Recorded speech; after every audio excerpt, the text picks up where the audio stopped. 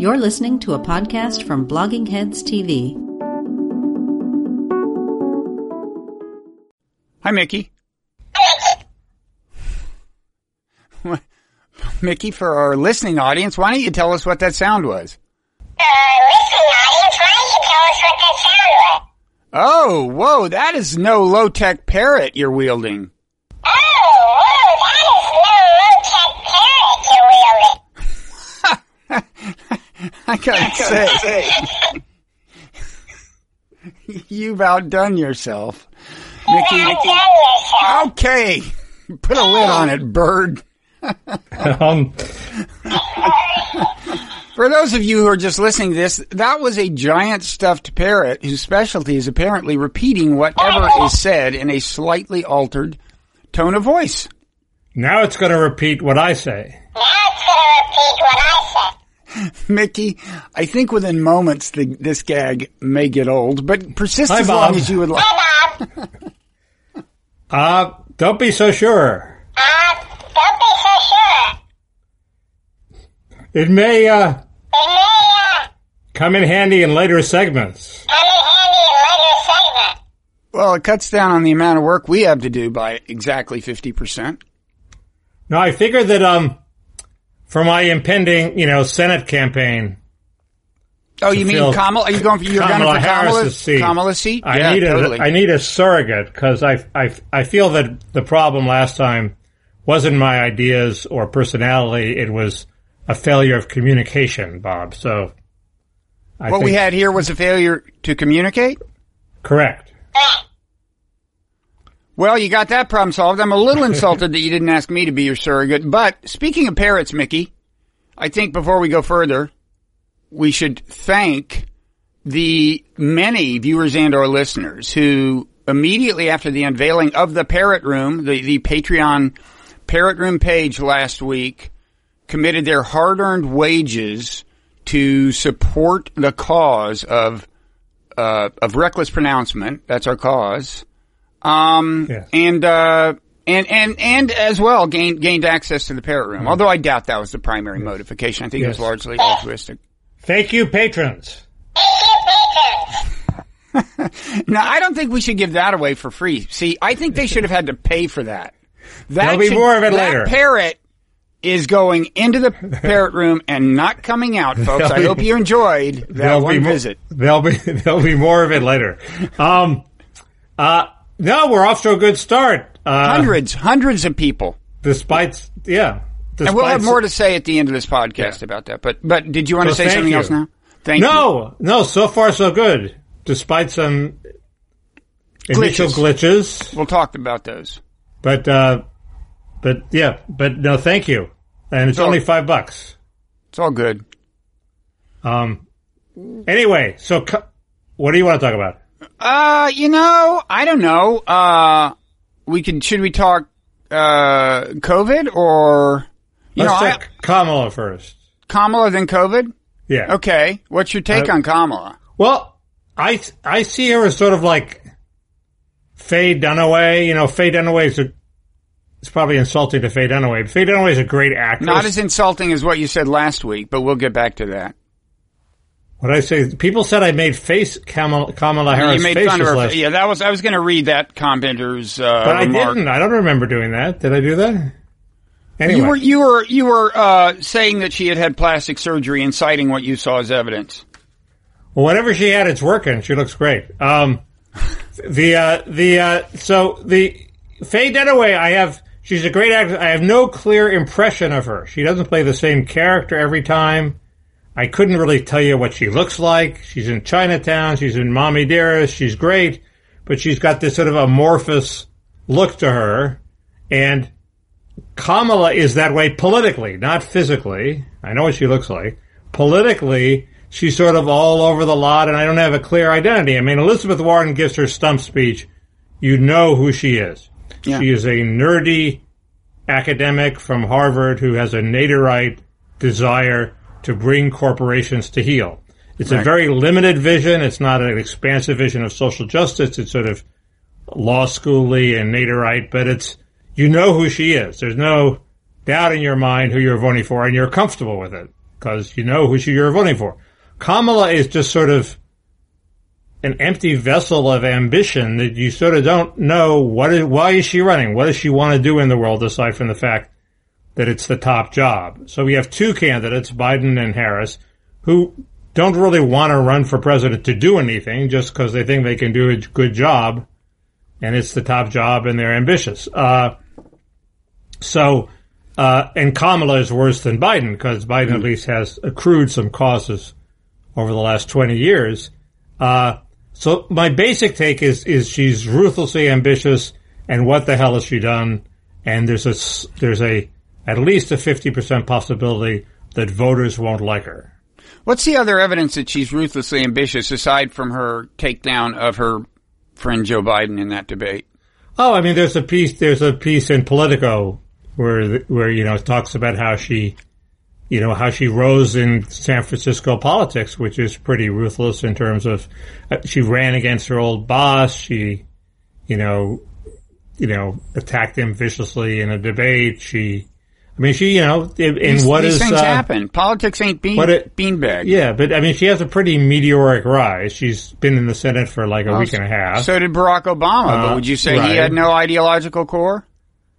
No, he did have an ideological core, and he had a selling proposition, which is that great speech he gave in at the Kerry convention, where he said, "There's no red America and blue America."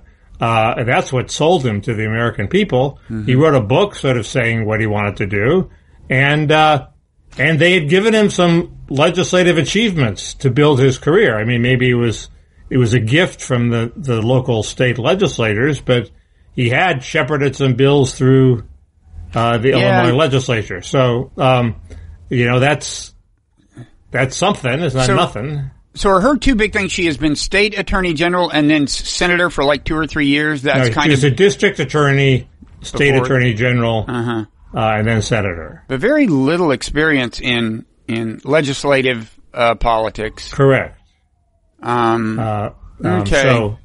Biden has huge experience, so that's not a defect in the ticket. Well, they'll be surrounded by experience compared to the Trump administration. They'll be staffed with experience. But I highly recommend this Politico article, which Josh Barrow turned me on to today, about why the Obama people disdained Biden, and even sort of to this day disdain Biden.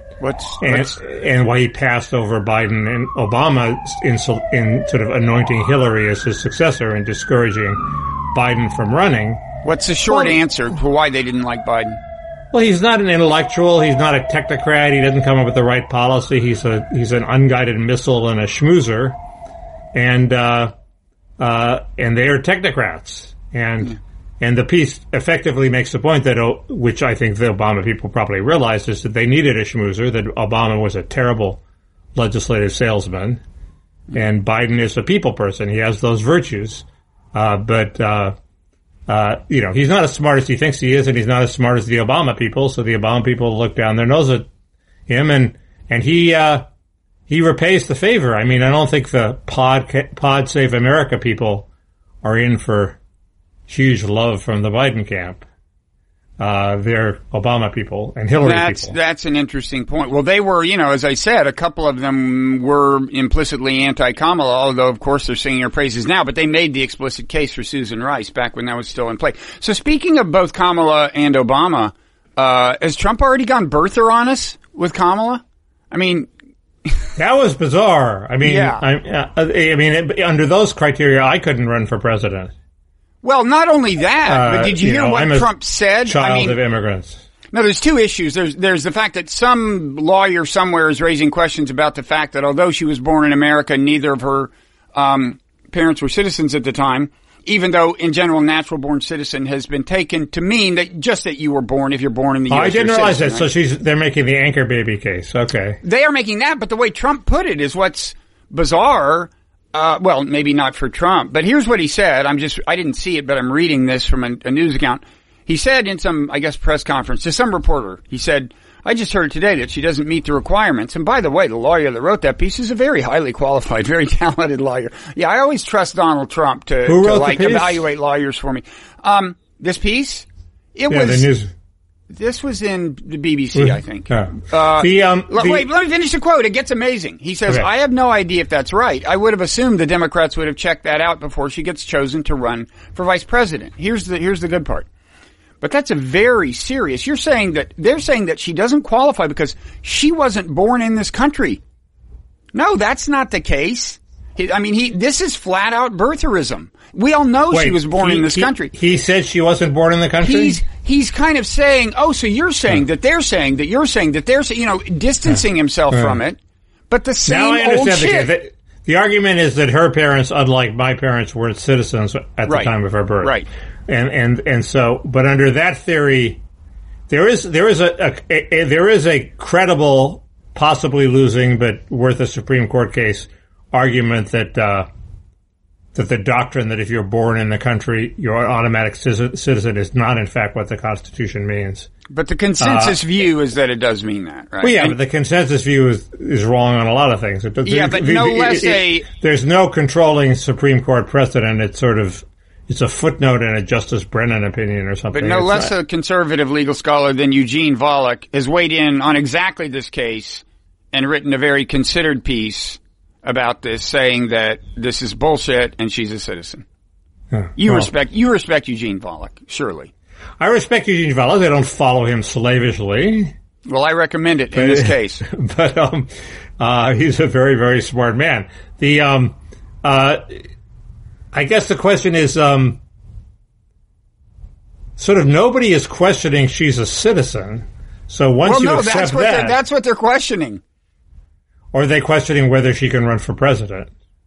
Well, that's the bottom line, but I thought that was by way of look, she was definitely natural born. If they're conceding she's a citizen, then she's a natural born citizen. I don't know, but this will probably go away. Yeah. I just couldn't believe that Trump. It's more complicated than I'd realized. Oh, but Mickey, please don't give aid and comfort to birtherism.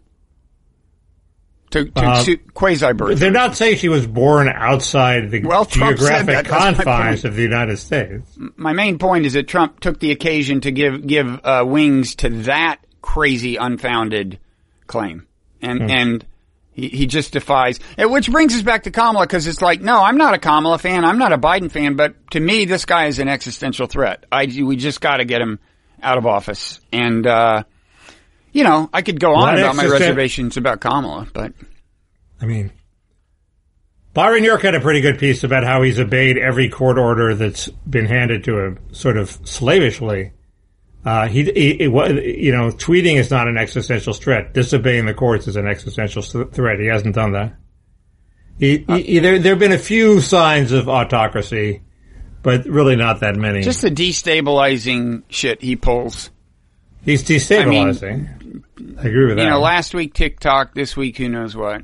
The post office is a much bigger deal than TikTok. I was going to bring that up. So here's the way the Washington Post put it. President Trump on Thursday said he opposes both election aid for states and an emergency bailout for the U.S. Postal Service because he wants to restrict how many Americans can vote by mail, putting at risk the nation's ability to administer the November 3rd elections. Now, is it true that he's saying I don't want to give the post office support because I want to reduce the number of people who vote by mail?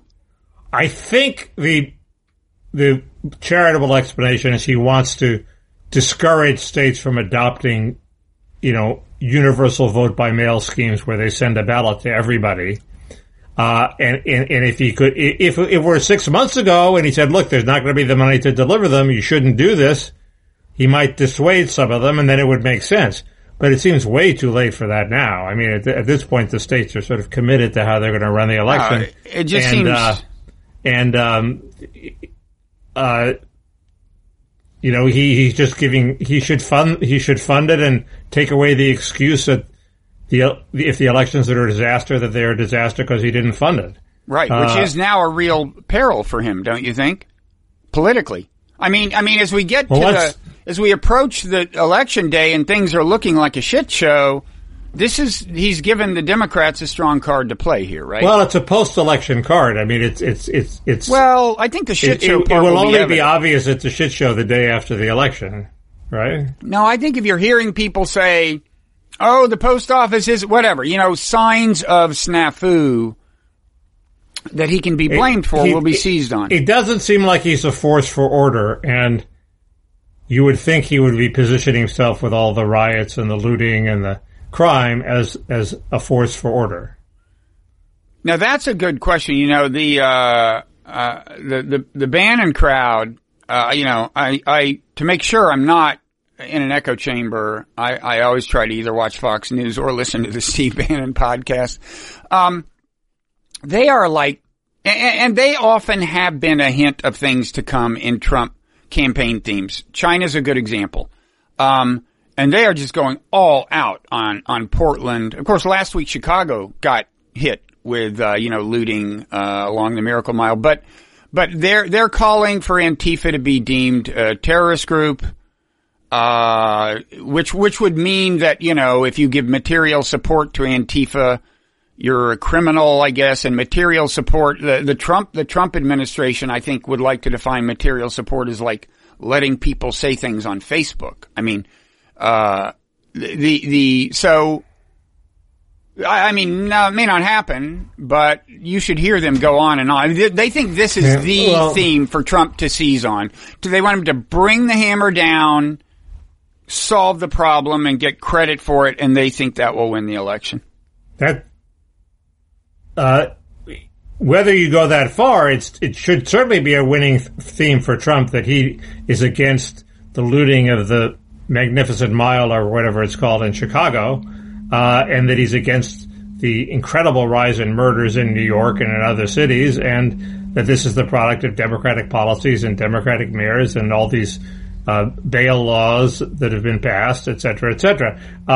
He has a credible case to make, and he doesn't have to start like going crazy about Antifa. The problem with Trump is he always is ham-handedly screws up a good cause. Like, he has a perfectly reasonable case about stopping this initiative to move housing to the suburbs, okay? And instead he does the Bush message, I'm protecting you, suburban housewife. It's like way too blatant. But the problem he has is Jared and the people in the Jared camp, the Koch brothers crowd, they're champions of prison reform, and they worry that if he seems too tough on crime, it'll destroy their attempt to raise Trump's black vote from 8% to 9%. Is that true? Yeah, apparently it's true. I mean, I maybe I'm being deceived by my friend Ryan Jerdusky, but it does seem that there are, his initial response to the riots was tempered by Jared saying, "Oh, no, this might cost us the black vote that I've so carefully nurtured." Mm-hmm. Part of one of the big problems with the Trump campaign is Jared, is it cross messages. And other people, like whoever talked to him into proposing a capital gains tax cut, are at cross messages with what a sensible policy would be. And of course, the main problem is Trump. But it would help if he had an advisor who had his ear, who could say, no, this is the message. The message is law and order, populism, anti-China, yes, and let's stick with it.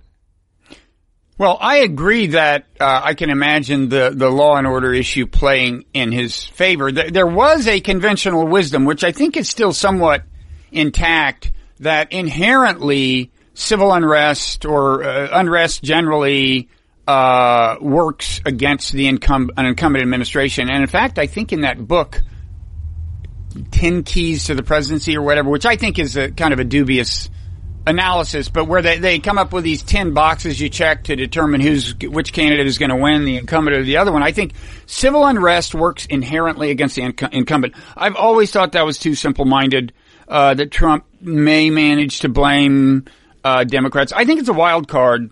The precedent is 92 when the riots worked against Bush and in favor of Clinton, and that situation doesn't completely resonate with me, because the law and order card did not work for Bush. He also played it ham-handedly, of course, and but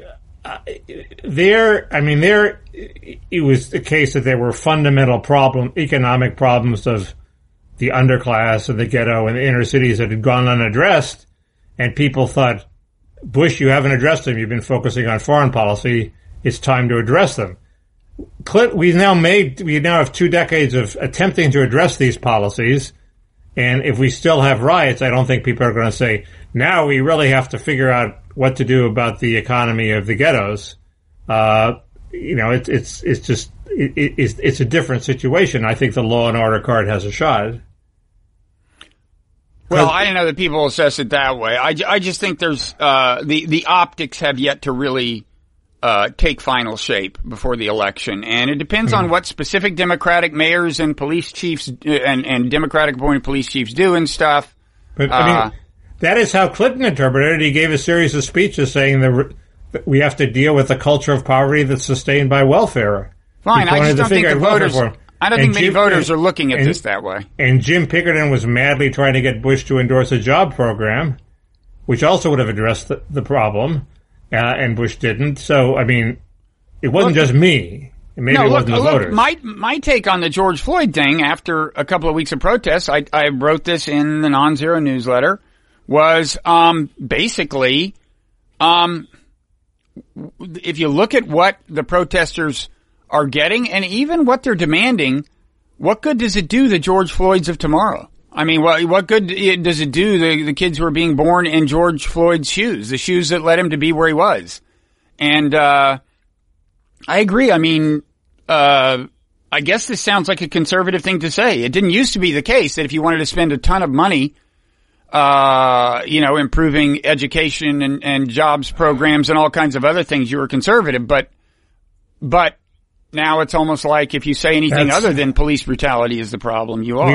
We've reached our first get off my lawn moment. Yeah, I know. That reminds me. It's kids these days, Bob. They've abandoned the honest Marxism of our youth, where you address the economic problems and the cultural problems would solve themselves.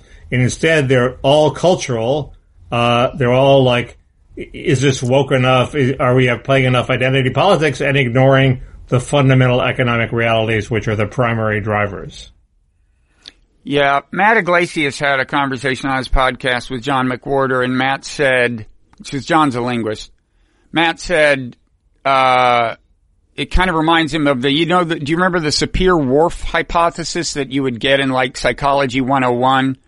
The idea that language shapes the way you look at reality, so that if your language has 7 different words for blue, you see these different shades of blue. I think it's been kind of largely discredited, but Matt's point was the idea seems almost to be that we can change the reality of the situation by using different words and prohibiting certain words. I mean, they were talking about cancel culture, right. So, right. But there is, some of that, which also reminds me, Matt doesn't want the kids on his lawn either. Matt is I'll tell you, Matt's aging faster than I am. I mean,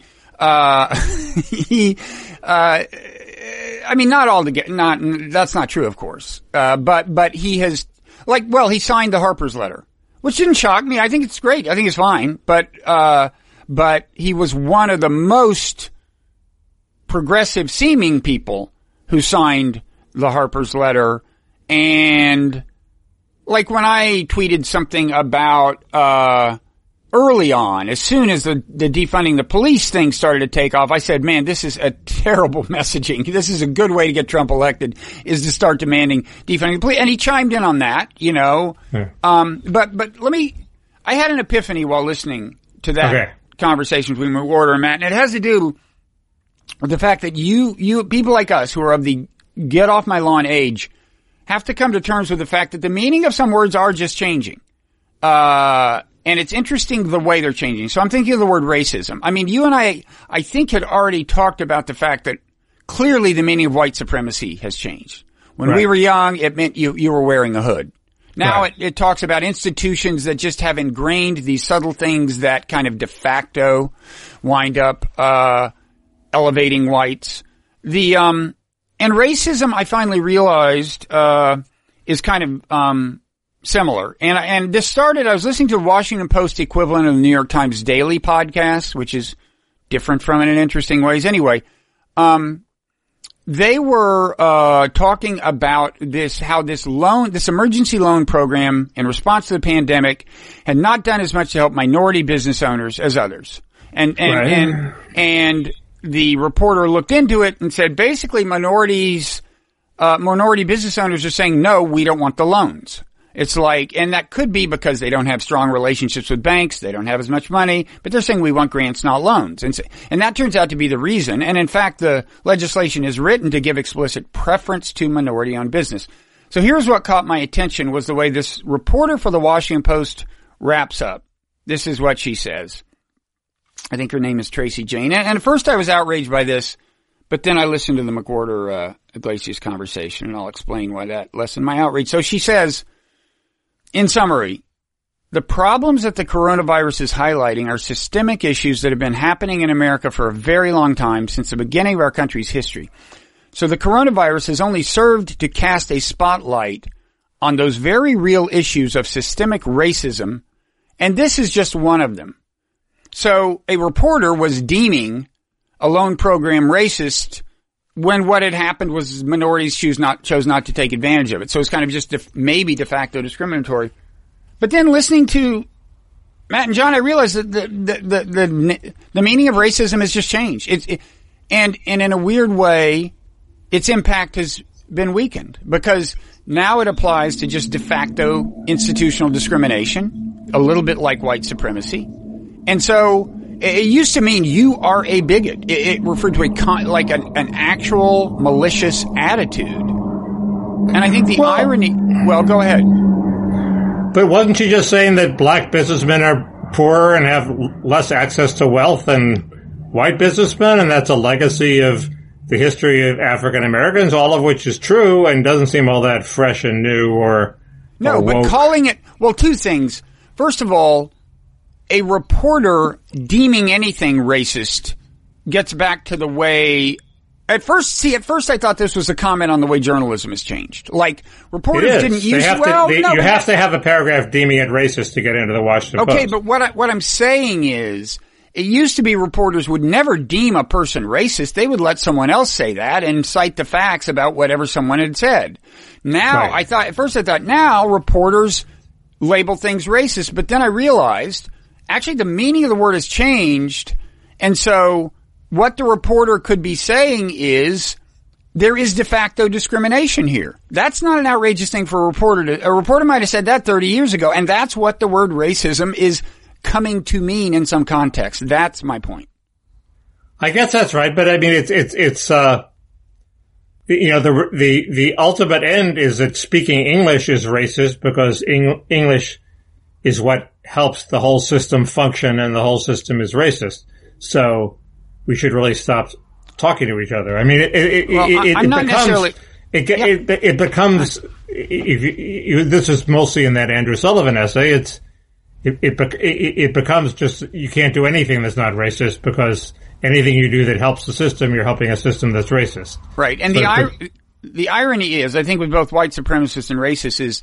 The way the language starts to change is people want to expand the power of the terms, apply it more broadly. Like they want to say, this university is white supremacist. And when they first say that, they want it to have all the emotional power that the word white supremacist has. But then in the end, it winds up draining the terms of the emotional power they initially had. You see what I mean? Correct. I agree with that. And it's also a way to tell people like us, shut up, get out of the way. Right. So. But they can't tell us that because of the masses of people of goodwill who are supporting fiercely independent journalism. Like the Parrot Room. For example. No, don't reach for the parrot. You're reaching for the parrot? Go ahead. Give them a treat, Mickey. It's okay. No, we'll save the parrot. So... That's that. Now, I don't know, COVID? Foreign policy? Well, we got a lot of stuff to talk about. Leon Wieseltier? No, we're saving Leon for the Parrot Room. Entirely? I think. Yeah, I mean... Part of it's out in the open. People don't want to hear Leon talked about twice. I think the issue is interesting, though. I'm not going to get into it, but Leon Wieseltier... Okay, go ahead. Former literary editor of the New Republic. Full disclosure, my own personal nemesis, is out of Me Too jail. I guess, right? I mean, that's one interesting question is raised is when is rehabilitation appropriate for various degrees of Me Too kind of miscreants. Anyway, he's starting a quarterly. His first effort like that was derailed by the Me Too allegations, when Lorraine Powell Jobs, who was going to bankroll him and basically owns the Atlantic, pulled out of the project. But he's found some other way to get a quarterly out, and we will, I guess, talk about that. So, somebody complained about us teasing too many things in the Parrot Room. They thought it was commercially crass or something. So, forget everything we just said. We may not talk about the rest of it. No, we are not talking. So you don't want to talk about Leon? Maybe in the Parrot Room, maybe not. Well, I definitely want to talk about him at some point. Well, go ahead and say something, and then we may or may not. He didn't intimidate anybody. At least we think, and that certainly was my experience. It's not like he's a boss who was pressuring women into having sex, and it's not like he was scaring them and using his power. He was a little creepy, apparently creepier as he got older. But his explanation for how the Me Too movement has gone too far was really awfully good. It's sort of, and I'm reading from it, what were the excesses? The Robespierre and haste with which people's heads were chopped off before they could say a word, the fact that an allegation was tantamount to a conviction, the fact that all infractions were treated equally, there was no sense of proportion or sense of measure, and that we developed a culture of unforgivingness. It's a pretty good summary of a lot of what went wrong with the Me Too movement. He's apparently being forgiven, right? This project of his is being written about semi-respectfully in respectable places. Yes, it should be, and he's a pretty good candidate as the first rehab patient. But and of course, the other problem with Me Too is it ignores Bob, inherent differences between the sexes and the way men and women get ahead. And it gives no quarter to the way women use their sexuality as sort of a way to compensate for other discriminations they face, and that's just the way the world is. I agree down on one side. I agree that a part of the story that wasn't written about is that there are women who are happy to do the deal. There definitely are. At the same time, my view is, I just didn't see any deals. Did you? I didn't see any deals being made at the New Republic anyway. Well, I don't think it was a deal thing. That's not what's scandalous. It's when women feel pressured who don't want to make a deal. Right. I just think we're not talking about Leon's case. We're talking about we're not even talking about the CEO of McDonald's whose idea of having sex with his subordinates was one FaceTime encounter. He's still getting fired and sued. Okay, but some of these people were... Look, there was a huge power differential. Some of these women probably worked directly for Leon. They definitely felt uncomfortable. I mean, there's one, Sarah Wildman, who's somebody I know a little, and I'm sure she's telling... That's different. Well, but the whole point of Me Too is we're going to be more sensitive on that front. No, I agree with all that. The question is, then men are going to have to pay the price. The question is, but we're saying there were women who would do the deal, and I'm saying there were no women in that case who were willing to do the deal. I don't know any women who got ahead at the New Republic. Mickey, the whole point is, when women are willing to do the deal, that's not the biggest scandal. It's women who don't want any part of it, who steal. Right, no, I agree with that. Let me give you just quickly one example. Sarah Wildman testified that she's talking to Leon and he lunges at her. Right. And then when she rebuffs him, he says, "Oh, I knew you'd do that," or something. Well, that's not cool. It was in the office. I'm not saying it's cool. We're talking about a different thing. We're talking about women who want to do the deal, and I'm saying that is not the case at the New Republic. Forget the New Republic. That didn't happen there. Okay? You are totally missing my point. Kamala Harris, there's a much stronger case that she did the deal than that anybody at the New Republic did the deal. I'm going to say this one more time. I agree that... Who's at the door? That's the phone. I agree that's the phone. I agree that part of the story that was not written about for ideological reasons, because they wanted it to be a more clear-cut case of men being evil and women not, was that some women are willing to do the deal. Right. And fine. But that's the part that isn't so, egregious, and that's the part that doesn't need changing. I mean, that's up to two consenting parties. The part that does need changing are the women who didn't want to be lunged at. That happened at the New Republic.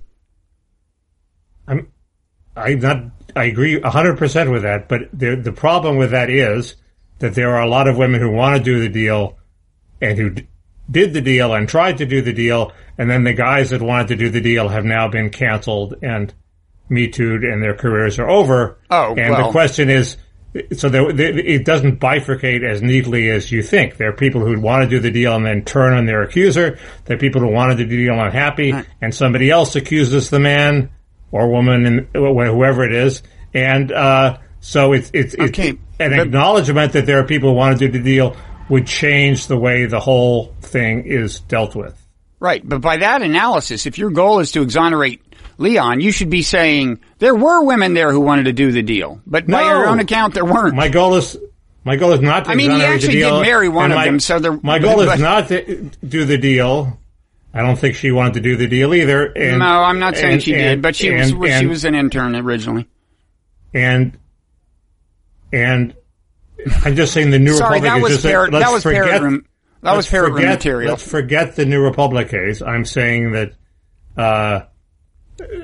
of course, harassing people who don't want to do the deal is bad, but the Me Too movement doesn't acknowledge what you just acknowledged enough, which is people who are willing to do the deal, and that is sort of, I mean, that is the way the world has worked. It may be the way the world shouldn't work. Tell it to Kamala Harris. And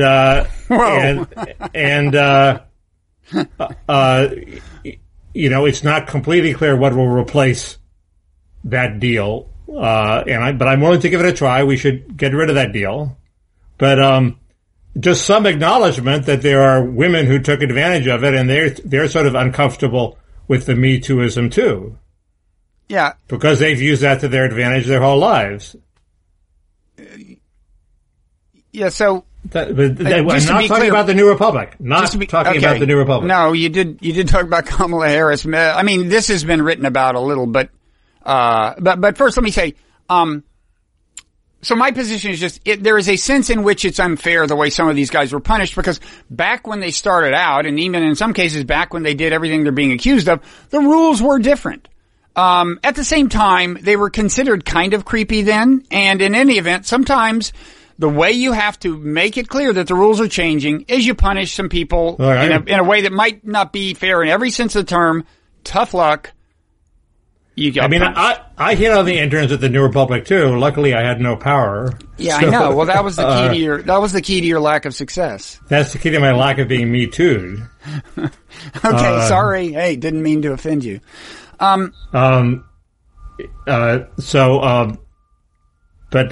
Anyway, see, this was a parrot room discussion, Bob. I was right.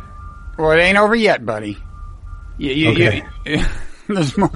There's more. What I can say in the parrot room is, people are wondering, why is Leon your nemesis, Bob? Well, there's an answer to that question. Do the sex in public, and then do the sex in public, and Bob's grievances in private. The Darwinism in private. That'll go over big. Actually, some person, either a patron or otherwise, suggested we have some kind of grievance feature, and I'm totally in for that. I mean, we just like where we whine. Yeah, whining. That's what we do all the time anyway. So I have one thing about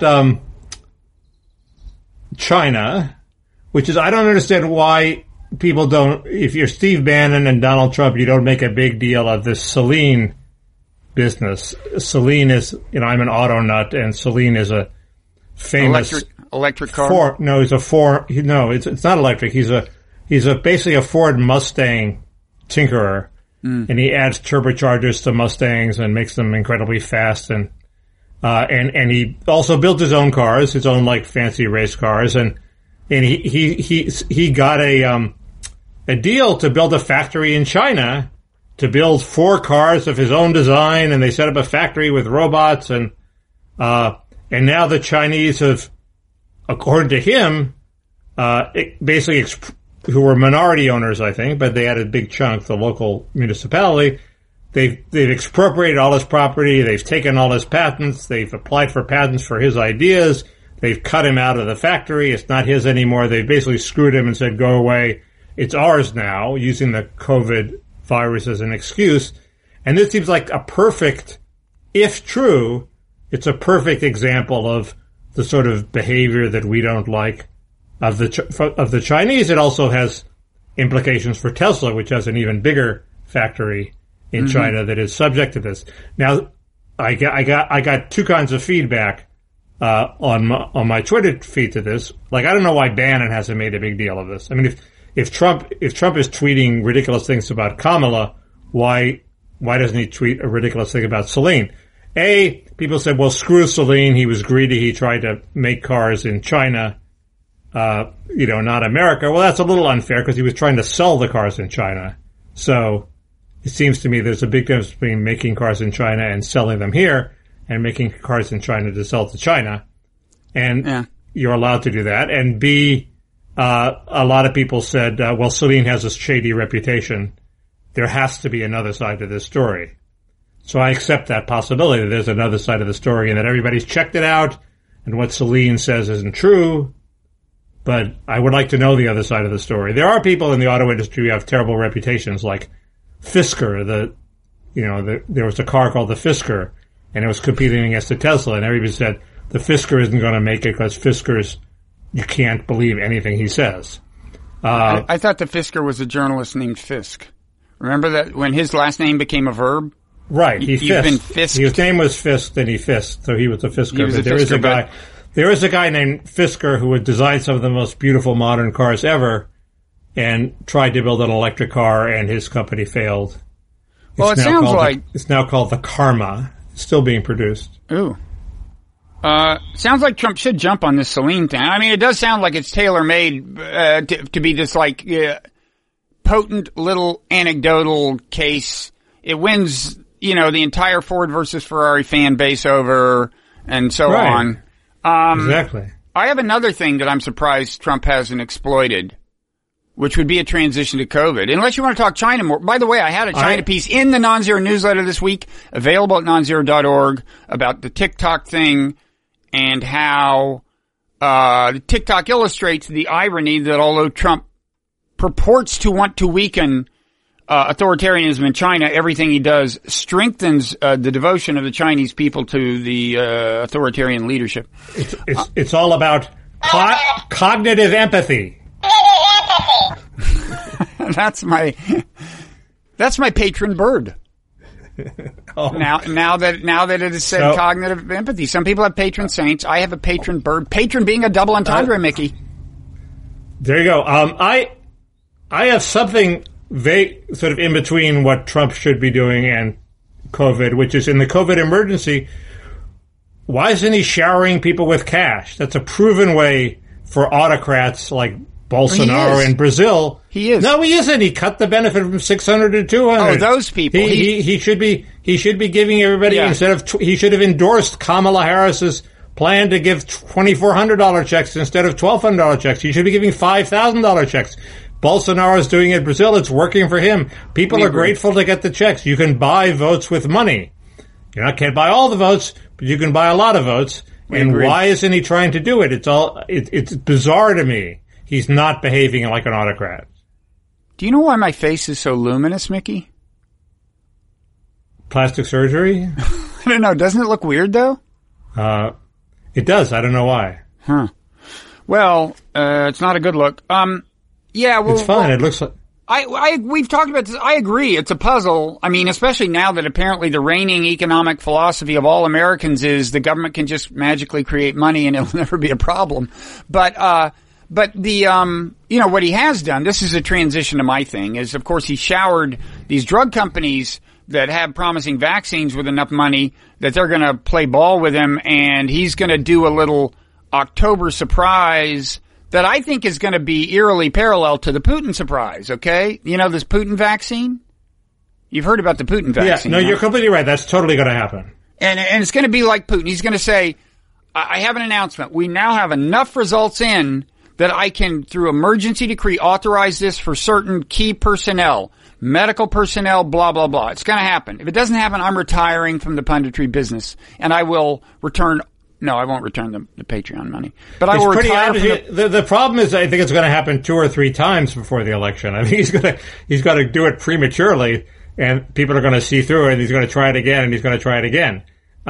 It's completely obvious that that's what he'll try. It's a standard political ploy. Remember, Jimmy Carter proclaimed peace with Iran at one point before a key primary with Edward Kennedy.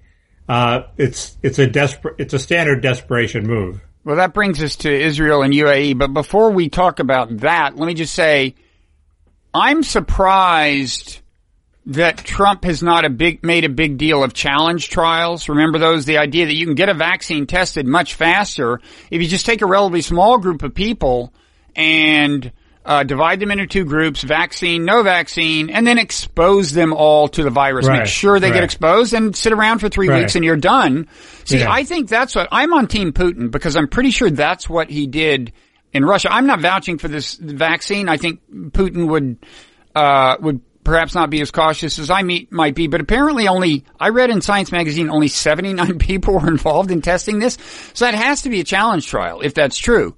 And the fact is, 79 people, if you get super clear-cut results, like all of the people vaccinated don't get it and all the people who aren't vaccinated do get it, you have a quite high degree of confidence that the thing works, and that's what he may have done. And I won't go into this. Maybe parrot room permitting, I'll do it there. But there's a thought. There's a way that the famous trolley thought experiment applies to this, and I think kind of helps illustrate or explain why people are, in my view, just almost uniformly rejecting without any valid ethical grounds something that would save a lot of lives. Right. Okay. Quickly, the other thing is, on hydroxychloroquine, there is now a guy attached to a reputable institution. This guy Risch at Yale Public Health School. Right. Who's all in for it. And what does he argue? Does he argue you have to give it early also? You have to give it early, and you should only give it to people who are in danger, the people who are most in danger of dying, older, pre-existing condition. He's now an intermittent guest on the Bannon podcast. It was very frustrating listening to it because he's made this claim. He said every test has shown it works. Well, wait a second. We've all seen carefully controlled tests that seem to show it didn't. But the thing about the people on the Bannon podcast is they're so used to just asserting things without any evidence. They're so used to just preaching to people who have drunk the Kool-Aid that they don't ask him to clarify and tell us why it is that some studies seem to show X, whereas he's asserting Y. It's incredibly frustrating. It's a general problem. Well, it's true that the media, I'm telling you, there's a chance that this could be in retrospect, a mind-blowing fail on the part of the media if it turns out that this drug works. Did you want to talk about the UAE deal? Oh, quickly. You don't. I have a quote from a paraphrase of a quote from Leon Wieseltier that's appropriate.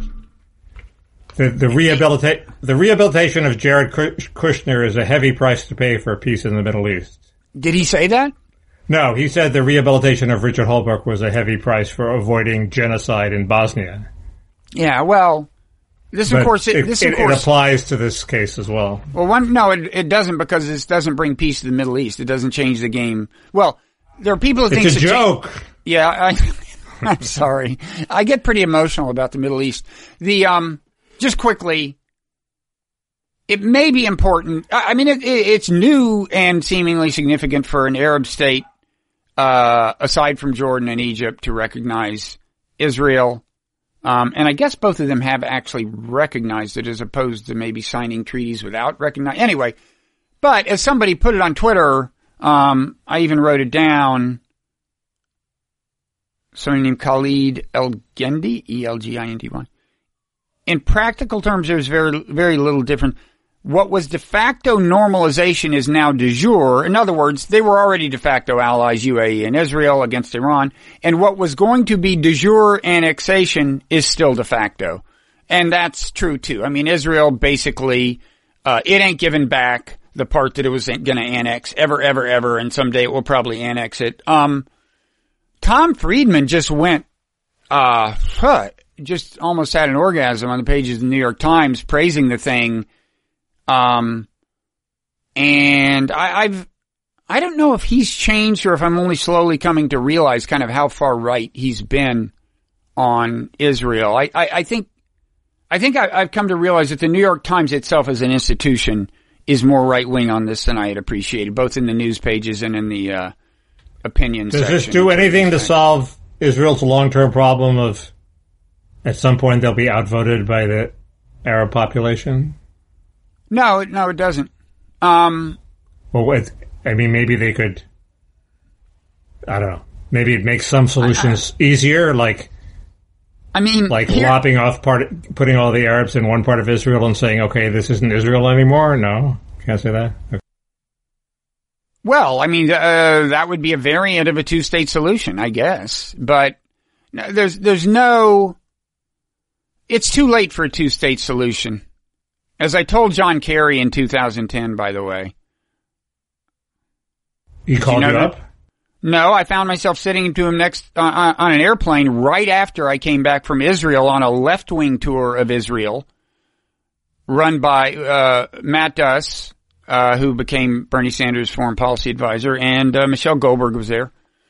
But anyway, he didn't listen. Did he take your advice? He spent a lot of time trying to get a two-state solution. But wait, just quickly. So this is, I mean, it's kind of amazing. So Bibi threatens to do something illegal, annex the thing. I mean, the occupation is itself illegal. It violates the Geneva Convention. But he threatens to do this illegal thing, and then UAE says, if you don't do the illegal thing you were threatening to do, we'll give you this thing. And then they get praised for it. It's like, it's worse than saying to somebody who takes a hostage, if you don't kill them, we'll give you $1 million. Because in this case, you knew he wasn't going to kill the hostage. Bibi, it had become politically infeasible for him to do the annexation for a variety of reasons, and not just because Trump had gotten cold feet. It isn't just that. So I don't know. It's kind of weird, but read Tom Friedman if you want to be convinced that it's a huge deal. I haven't read very much about it. Is there any evidence that Jared's initiatives paid off at all? Well, that's the Tom Friedman case. He mentions Jared? Oh, totally. He says Jared created an asset out of thin air, a negotiating asset. I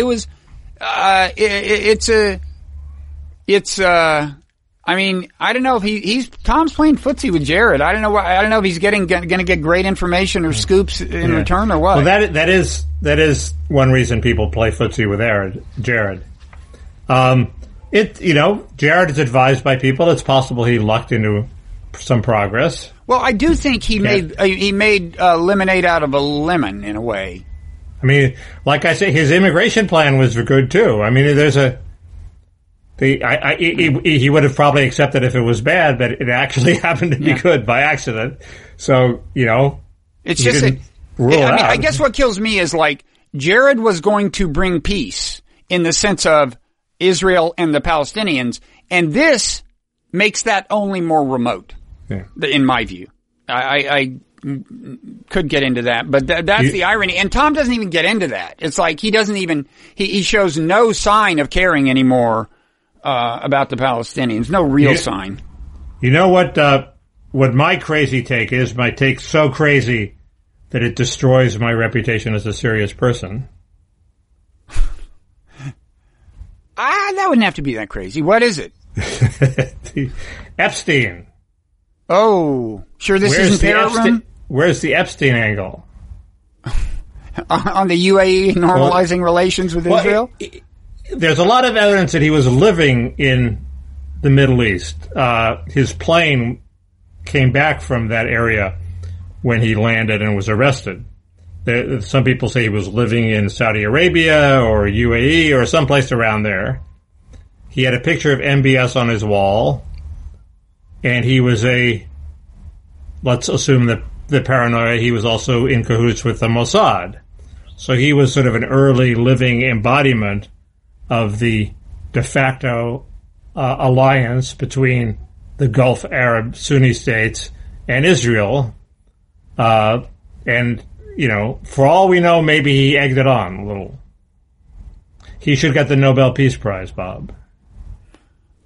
Jeffrey Epstein, that is a take that's a slate pitch. I own that take. And it will be yours alone forever. It's not really my take. I'm just suggesting it. Is there any Ghislaine news?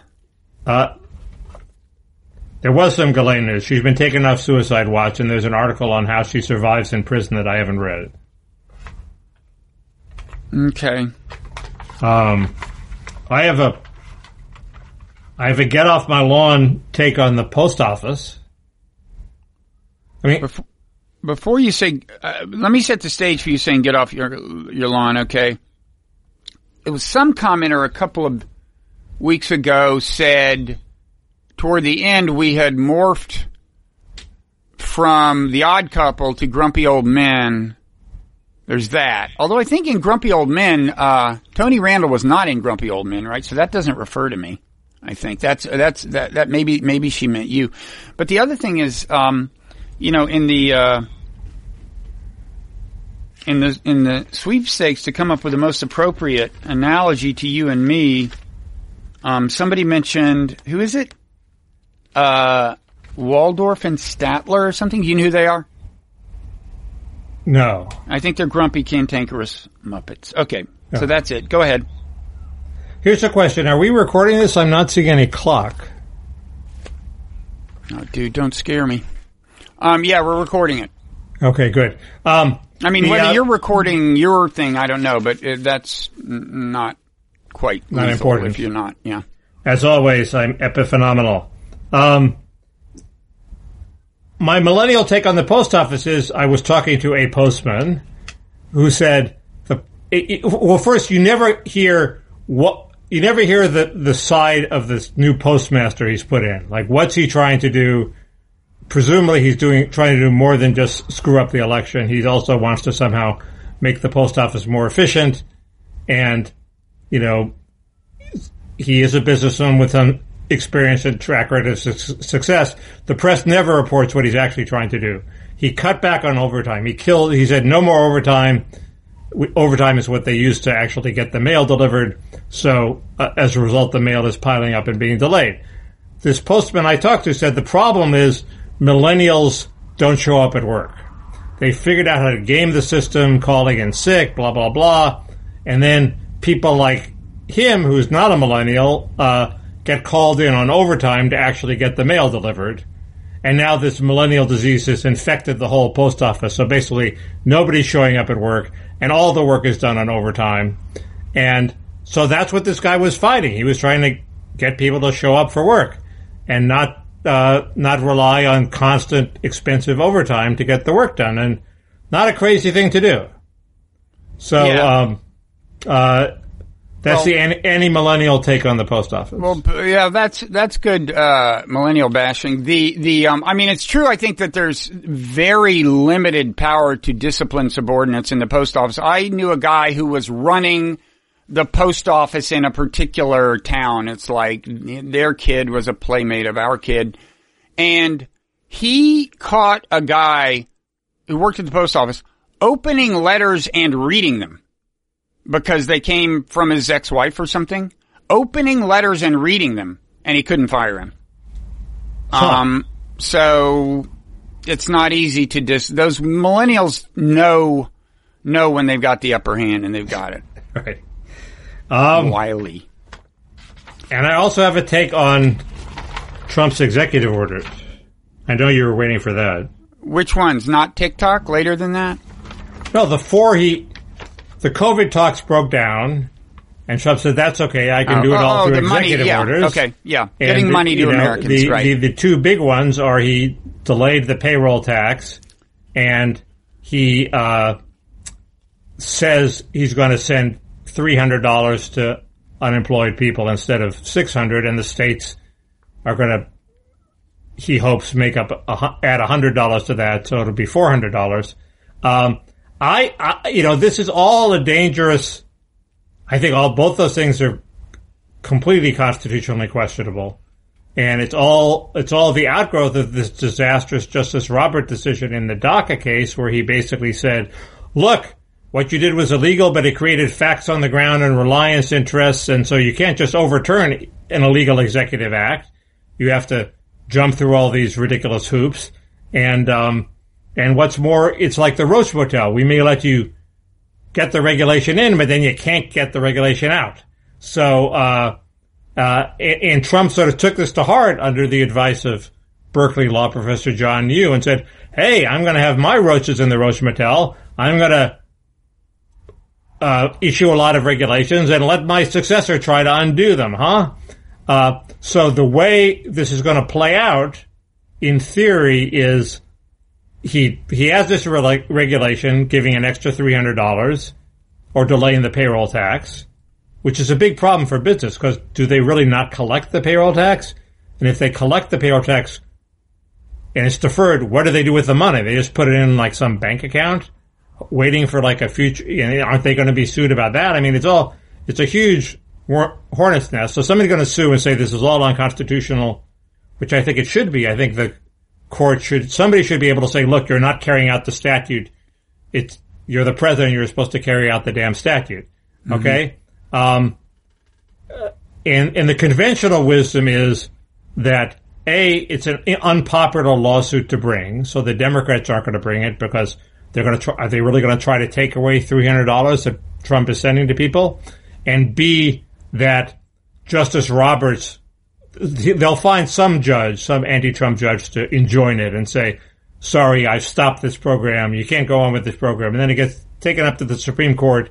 And the conventional wisdom is Justice Robert will get rid of the injunction because Justice Robert, it would be consistent with his earlier opinion, which is to let the bogus regulation stand.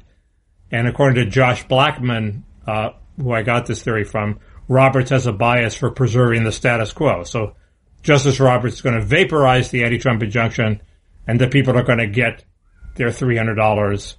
And, we'll be further down the road of the John Yoo change in the Constitution, which is instead of Congress legislating and the president executing, the president will be doing the legislating. I think, no, that's not going to happen. Roberts is going to vaporize the injunction.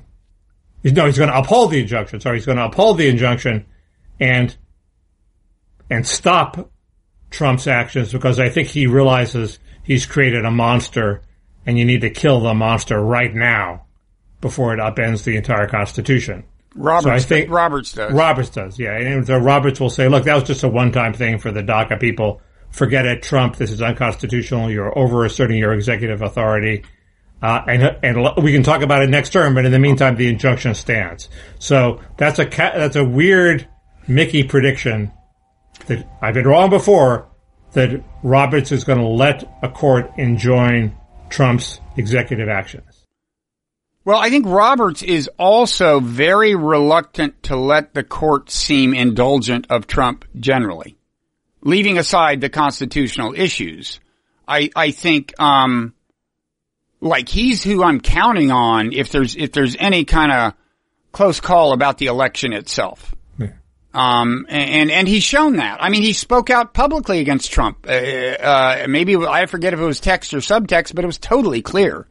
That's a fact. I mean, sometimes he has let Trump get away with things like building the wall and like the travel ban. So he's sort of the unacknowledged legislator of America.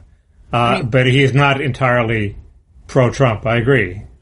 What I don't get about the difficulty Congress is having in reaching some kind of deal on relief for the American people is You know, we think of the Democrats and Republicans as playing a zero-sum game because there's only two parties, but actually there are times when incumbents generally are playing a non-zero-sum game because people get pissed off enough, they'll vote all the incumbents out of office. So Democrats and Republicans in Congress sometimes have common cause. I would think this might be one of them. But no, I think if you vote all the incumbents out, the Democrats win big. They win the White House and the Senate. So, well, yeah, but the individual Democrats, well, no, but by definition. Well, there's 5 of them.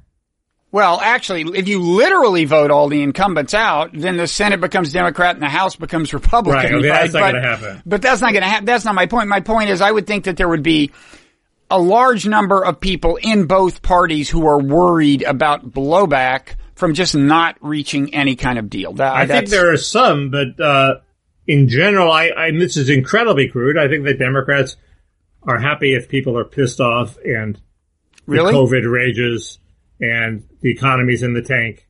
And they think that's everything around us in all of society is directed to one end, Bob, and that is getting rid of Trump. And they think that is the most propitious atmosphere to get rid of Trump.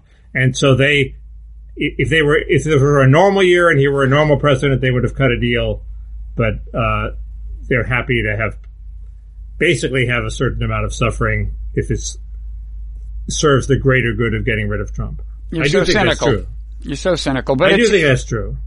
But it seems like you fairly often see the headline, Democrats reject deal, right? I mean, don't you more often see that than you see Republicans reject deal? I would think that for Nancy Pelosi, that's a bad headline. You'd think Trump could drive that home, but he seems incapable of doing it. He's spending all his time on his big challenge trials speech. He knows the challenge trials speech by heart because he doesn't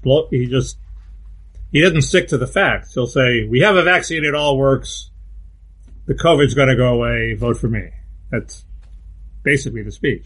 I'm telling you, there's a lot of wild cards yet to come in this campaign. And here's just quickly back to Kamala, is there a danger of her? She seems pretty young and vibrant. In fact, younger and more vibrant than probably the average 55-year-old.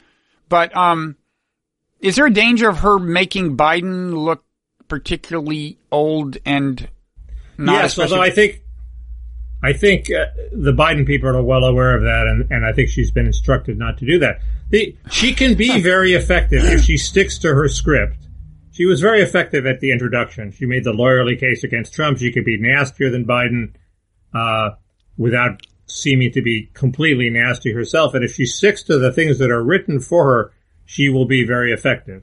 Mm-hmm. But the problem is she's Eve Harrington. She's an ambitious person who eventually it will come out that she wants to be president really, really badly and doesn't want to wait around until Biden gives her the signal. And the sooner that comes out, the worse it is for her. And also, I just don't think she's that appealing. It's not a question of making Biden look bad. That might happen. But why do we have to have presidential candidates who can dance? Maybe this is another get off my lawn moment. But inauguration ball. All on the fucking Ellen show now? I mean, candidates have to be able to dance to be president? And all the videos of Kamala dancing didn't do any good in the primaries, and those were Democrats, okay? I just think there's a huge possibility that the dogs won't like the dog food, as they say. And wait, who are the dogs in this metaphor? It's a standard old chestnut about the advertising industry, about how I don't understand. We advertised this dog food with a $5 million campaign. We got all the influencers on board. Why is this dog food failing? And the answer is the dogs don't like it. Okay. Do you remember when Ed McMahon on the Johnny Carson show used to actually feed Alpo to dogs live? No. Once when they wouldn't eat it, he had to get down and demonstrate, and then the dog ate it. He probably had some secret pheromone on his fingers. I mean, that would be my main worry about Biden, but that's easily solved. You downplay Kamala and you send her on the less, big venues. That's what they did with Dan Quayle. So she's not going to kill him. It's just she's a bad choice maybe for his, there are other choices who would have helped him more, and she's going to be a problem if they win in terms of dealing with her in the White House. Yeah. I don't know about that. Jeez. I mean, Biden really served the purpose in the Obama administration. He was the guy who could go to the Senate and sell the deal. Kamala is not the guy who's... Is Biden really going to value Kamala's advice? No. Her track record of judgment is awful. Look, it's not in her interest to undermine his presidency unless it starts looking after year 2 like he's going to try to become a 2-term president, which I kind of doubt. Other than that, I mean, she's fine being a good soldier because she's the heir apparent. She doesn't need to cause trouble. You may be right. Well, on that note, Mickey. There's a poem called The Snake that Trump would read about how sometimes people I know. We all know that overcomes their rationality and they do things that are destructive that cause their own demise because they're snake-like. I'm not sure that wasn't this more about not recognizing a peril, an evident peril? God, he recited that at every rally in 2016. Well, there's a version of the snake about a scorpion who stabs somebody in mid-river and they both die, but the scorpion can't help it because the scorpion's a scorpion. Man, this guy's got to go. I'm not going to ask you, Mickey. I'm going to charitably not ask you if you're still thinking about voting for him. I'm not going to ask you. The question's not on the table. You don't have to answer it. As you know, my main thing is I want him to get close enough to preserve the Senate Republican. So you want him to lose by a few votes? By, 5 votes. So then it'll be a disaster for the country. He has to lose by barely enough. This probably is a null set. He has to lose by enough so that there's not a prolonged contest, but not enough to lose the Senate for the Republicans. Okay, so we should probably start winding it down. After all, we have a whole Parrot Room episode. Well, I've gone through my suggested topics, but how long have we been going on? I can't see. Almost an hour and 15. Okay, well. But let me say a couple of things quickly. One is, I did do, as I think I said last time, this live stream, my first ever YouTube live stream, about cognitive empathy. This was in memory of Michael Brooks, the kind of leftist, young lefty host of the Michael Brooks show. And he passed away unexpectedly because of a blood clot, it turns out, 3 weeks ago. This grew out of that because I was scheduled to be on his show. I was going to talk about cognitive empathy. It wound up being the case that his mother joined us. So it was really, that's the interesting part, is the last 45 minutes. Anyway, that's on YouTube if you want, on the Meaning of Life channel if you want to watch it. And then I'm doing another live stream this Thursday at 8 with Josh Summers, who was also on board that time. And we're going to get more deeply into the whole question of, cognitive empathy, mindfulness. It applies to foreign policy and domestic politics and stuff. So, you can look at my Twitter feed at Robert Reiter, on Thursday if you want to see details about what you click on to see that. That's my self-promotion. Do you have self-promotion, Mickey? No. That's my problem. We should do a little Patreon talk quickly.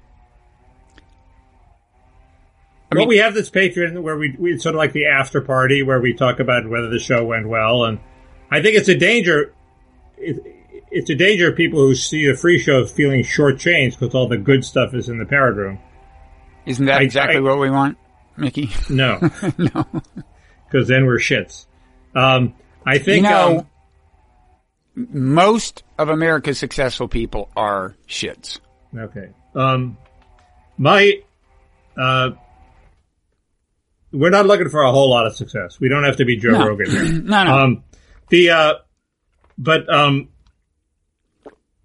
So I don't want to hit the Parrot Room is I thought it was a good balance last week of stuff that was interesting, but not, it didn't steal from the regular. Well, let me, Wright show blogging heads. A countervailing view is this, from patron Mark. I have to unlearn the lesson of Chekhov's gun. I guess, Chekhov said if you see a gun in the first act, it'll go off in the last act or something. And then he says, the Lady Gaga sex doll did not make an appearance in the parrot room. Apparently we alluded to that. Can we promise to talk about that? Do you have it there? Do you have a Lady Gaga sex doll? It's like Don't bring it on now. Don't. No, 10 feet. It's parrot room material. It's somewhere in the pile of crap that's to my left here. We take a break in between this and the parrot room. Okay. If you insist on the Lady Gaga sex doll, I'll find it. But Will it take time to inflate it, or is it inflated? It's tiny. It's like the parrot is as big as the Lady Mickey, Gaga don't sex give away too much. Anyway. I may not find it, but I'll try. Let me quickly say a couple of things. One is, I was wrong, and I'll elaborate in the parrot room, but I was wrong to say that you can't get the parrot room thing in a podcast app. You can. There's a way we can send you a secret link, and so I'll elaborate on that in the parrot room. You can get it on most podcast apps. There's various ways you can, if you want to just listen to the parrot room, do it more conveniently than you may be aware of. I should also say, last time I said, we don't have a multi-tier system. It's just like $5 a month, and that's true. We don't. I should emphasize that you're allowed to give us more money if you want. And in fact, I was gratified to see that without us even mentioning that, some people did give more than $5. There were, and that's very generous. But, I would just, I would say there's no ceiling on the generosity that people are allowed to display in my presence as a rule. But really, seriously, thank you to everybody. It's heartening. And I guess now on to the parrot room. It's a big deal if you can survive as an independent non-MSM sort. Totally. Because the MSM has gone so crazy. Oh man, it's bad. That you would want this to happen. So thank you. No, yes, plus I keep saying more and more things that poison the well, even in this, let alone the parrot room. I mean, I've already antagonized several people today. I actually have a guaranteed cancel Mickey point to make, which I'll also make in the parrot room. I will also make in the parrot room, but you're going to slap me down so quickly. Cancel Mickey. I'm writing it down so you don't forget. Great tease. So, the URL is patreon.com/parrot room, one word. And, so we will see patrons there, but, we remain grateful to everyone who watches us or listens to us, whether or not they're patrons. We love everyone, don't we? Yeah, and I think it's, well. Oh, speaking of which, final love thing. This from a patron. Liz says, love you, Bob, 3 exclamation points. I am a huge fan, and Mickey is growing on me. Mickey, there are a number of warning signs that you've been spending too much time in the parrot room, and that may be one of them. You're growing on her. Mickey is growing on me. Mickey is growing on me. And that was, and that you get for free. Imagine what you have to pay, what you get if you pay. That was, thank you, Mickey. This poor parrot. Okay. Okay. So we'll see you in the parrot room. Great. Okay.